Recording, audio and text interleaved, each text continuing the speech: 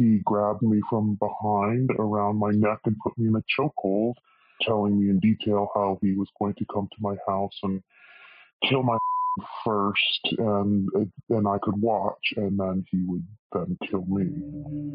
I've worked in this field for over 20 years, and I have had three student attacks that have sent me to the hospital. So I think most people, when they hear what happened to you, one of their last guesses would be that you are a teacher. It's important for people to know that this is happening. Teachers encounter a lot in a day, and I think you tend to hear about teachers who might respond inappropriately to students. That's kind of what makes the news, but you don't hear about encounters teachers have daily that aren't acceptable.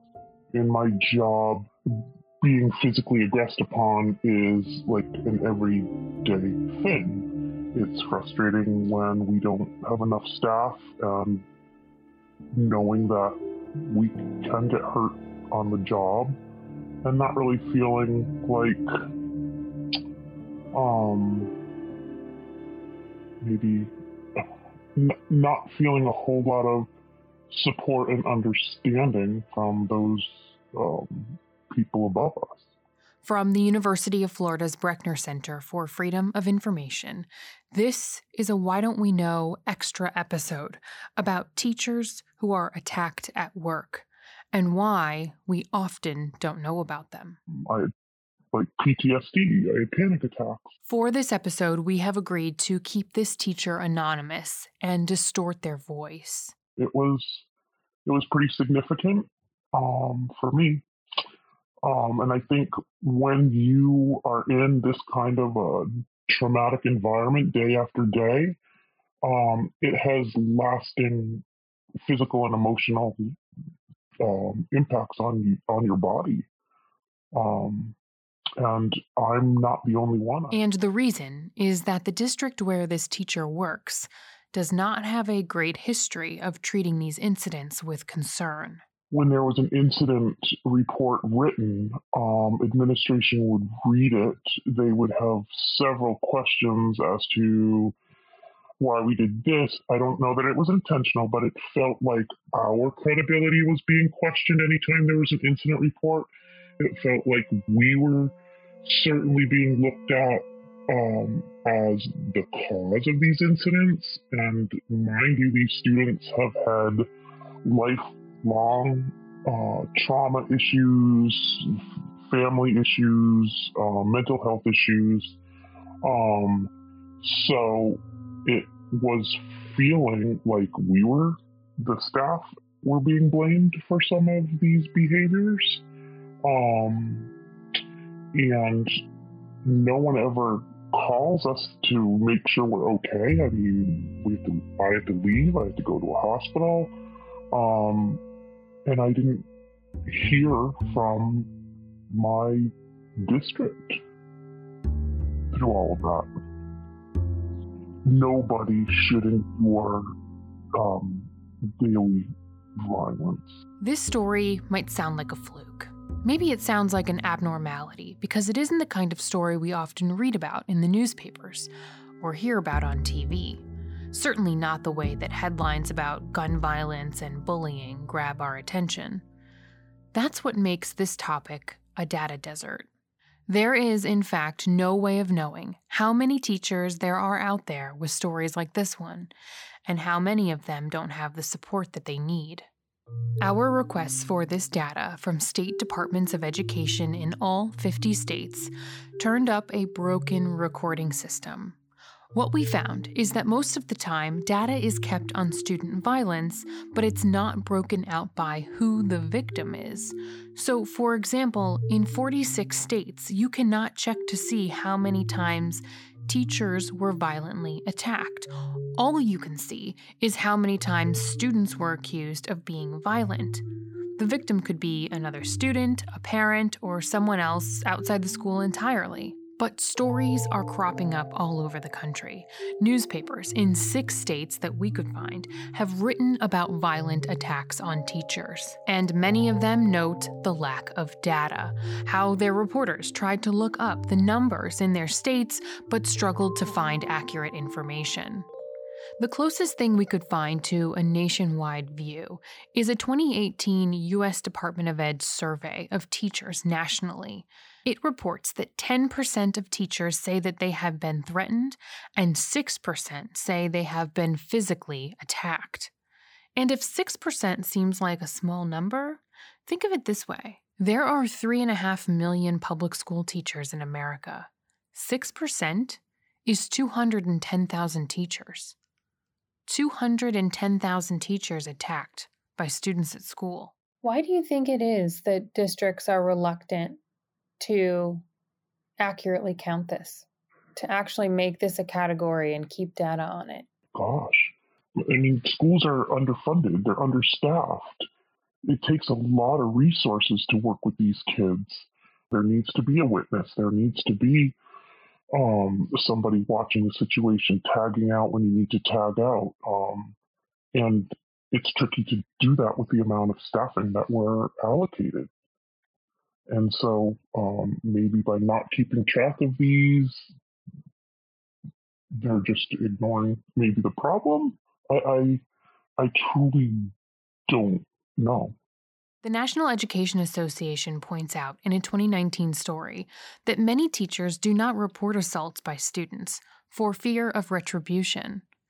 That's what was happening in New Hampshire, in the district where the teacher we spoke to works. We were feeling pressure every incident report we wrote. And it prompted the district's teachers union president, Bill Gillard, to try to do something to improve the reporting. When I came on as president, I just kind of thought that I would be helping with making sure that we had a good newsletter and that our email service was up to date. Why Don't We Know reporter Angela DeMicola talked to Gillard about what happened. And shortly after you became the union president, you heard complaints from members who were concerned about growing violence from students. And so I began to kind of look into it, and the injuries were very serious. They were, and they were, most of the injuries stemmed from student violence against teachers, not just teachers, but in New Hampshire we call them ESPs, which is an educational support professional. We basically have, across the country you might consider that a teacher's aide. He brought his concerns to the school board, telling them that not only was safety a problem, but the way that incidents were being reported or not being reported was also a big problem. Right off the bat, one of the biggest things that came up in terms of about the injuries was employees not being able to file injury reports to the New Hampshire Department of Labor, and in our district we have what are called critical incident reports. So those would be filings that with the school as to what happened, who was involved, and what was the remedy to the situation, so on and so forth. And so these were not always kept, and they were not always up to date. In New Hampshire, there is a law in the books called the Safe School Zones Act, which requires schools to report acts of violence to law enforcement within 24 hours of the incident. But the principals in the district had not been notified about it. They had not been directed by our superintendent that these things needed to be reported. I mean, we've had incidents where teachers have been, struck by a student and they've broken bones, or gotten a concussion, or had sprained ligaments, or had to have surgery, or been brought to the emergency room.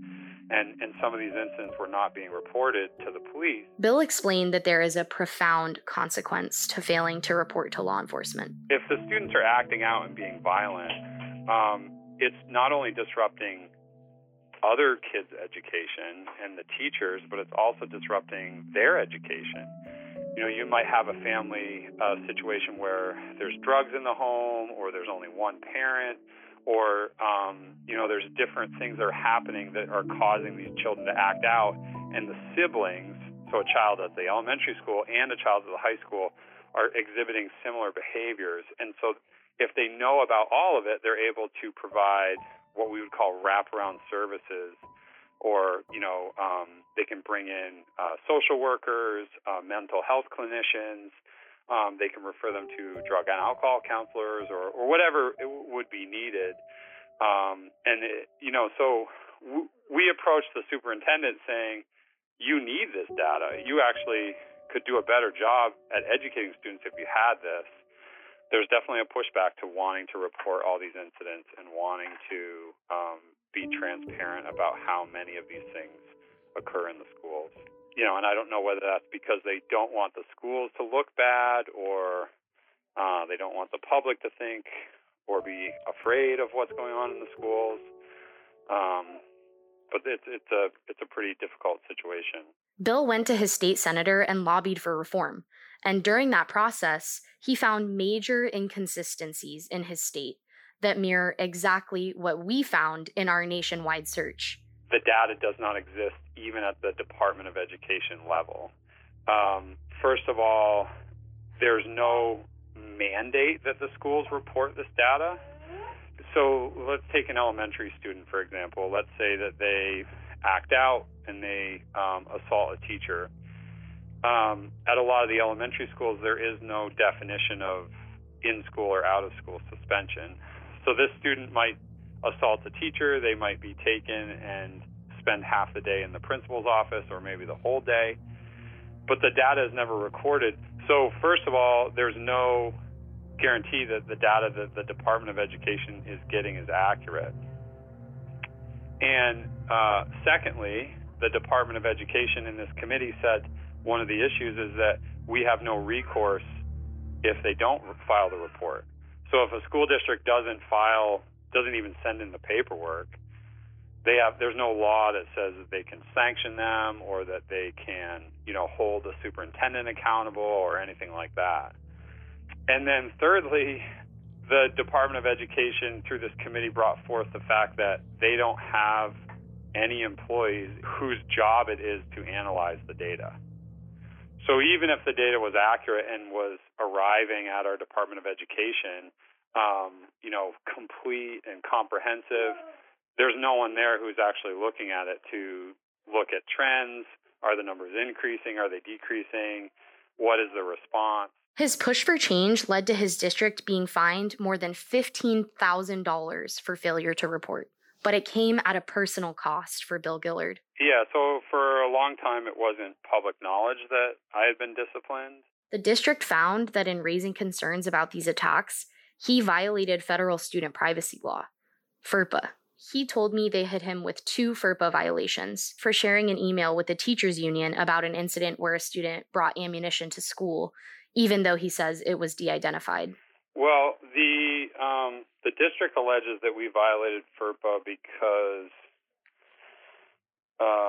we disclosed information that could be used to identify the student in specific incidents. We never disclosed any student names. We never used any names of students, any grades or genders. So we worked really hard to maintain appropriate confidentiality while also being very concerned about, safety issues that were grave. The district suspended him for a week. Pretty much every single parent who found out about it was supportive of the union and advocated on behalf of the teachers and the teachers union that these reportings need to happen and there needs to be accountability to this data. But in the end, Gillard not only persisted, he prevailed. That's right. His lobbying on this issue led to the legislature to change the law in New Hampshire so that schools are now required to report all acts of violence that occur on campus. And they have to give annual reports to individual school boards. The legislation also requires the Department of Education and the Department of Labor to work together to address employee injuries from acts of violence. Since we last spoke, they passed as a result of all the stuff that we were doing, they passed new legislation in New Hampshire. So basically, schools are now required by law to report all acts of violence against employees, students, or visitors that occur on campus. So any assault, no matter what it is, they have to report it to the Department of Education, and they have to give an annual report to their individual school boards within the localities. So those were not requirements in the past. So now we have two state organizations that are basically working to keep the school safe and the teachers safe. So that was a pretty big deal, and we were pretty happy about that. But even in Keene County, where a spotlight was shown on this issue, there is still work to be done. We have far fewer incident reports this year, which I think that is attributing to saying no to some students who we didn't feel would be appropriate for public school. We still don't feel like we're getting support from our district in getting training so we can be the best we can be, in making sure we have enough staff. I think a lot of people will hear this and say, why do you keep doing this? I mean, somebody has to do this job, but... Yeah, my mom would like me to be a kindergarten teacher. I think this has been in my blood forever. I came from a broken family, and growing up in a single parent household, I was certainly, I was noticing that I was treated a little differently, and my guidance counselor wasn't encouraging me to take chemistry and calculus. It was more like, maybe you'll go to a trade school. And I always was fascinated by some of the kids who, you'd call the bad boys or the back hall boys. And I just noticed they were treated very much differently than the rest of the population. And I guess I was drawn to these students and tried to befriend them, and it kind of continued. And I love it. I do not love getting beat up, but I just love watching these kids learn to trust. Sometimes it takes years. Sometimes you do not see the level of success on any standardized test. But when you see a student have a conflict and be able to work through that conflict without throwing chairs, without swearing, and gain some confidence in themselves and their skills, that it's very fulfilling. Do you think we as a society are losing teachers like you because we don't pay attention to this issue? Absolutely. We're human. And to have PTSD, to not be able to have somebody come up from behind you and startle you, I mean, the residual trauma and stress is really there. It's important to give us resources to teach these students, but it's also important to give us resources for our mental health and well-being. Teachers want to take care of everyone else before they take care of themselves. Someone needs to take care of them. Yeah. Yeah, I think I'm fortunate to work with an amazing team, and we take care of each other. But I still feel like we've got a long way to go as far as being able to teach some of these high-risk kids. This is Why Don't We Know? This extra was written and produced by me, Sarah Ganem, with reporting by Angela DeMicola. The associate producer is Tori Whidden. This episode was edited by Amy Fu. Music for this episode was composed by Daniel Townsend. Audio mixing was done by James Sullivan. The executive producer is Frank Lamonti. Why Don't We Know is a production of the Brechner Center for Freedom of Information at the University of Florida. A special thanks to the Hearst Family Foundation for providing the grant money that supported this reporting. For more information, please visit our website at www.whydon'tweknow.org.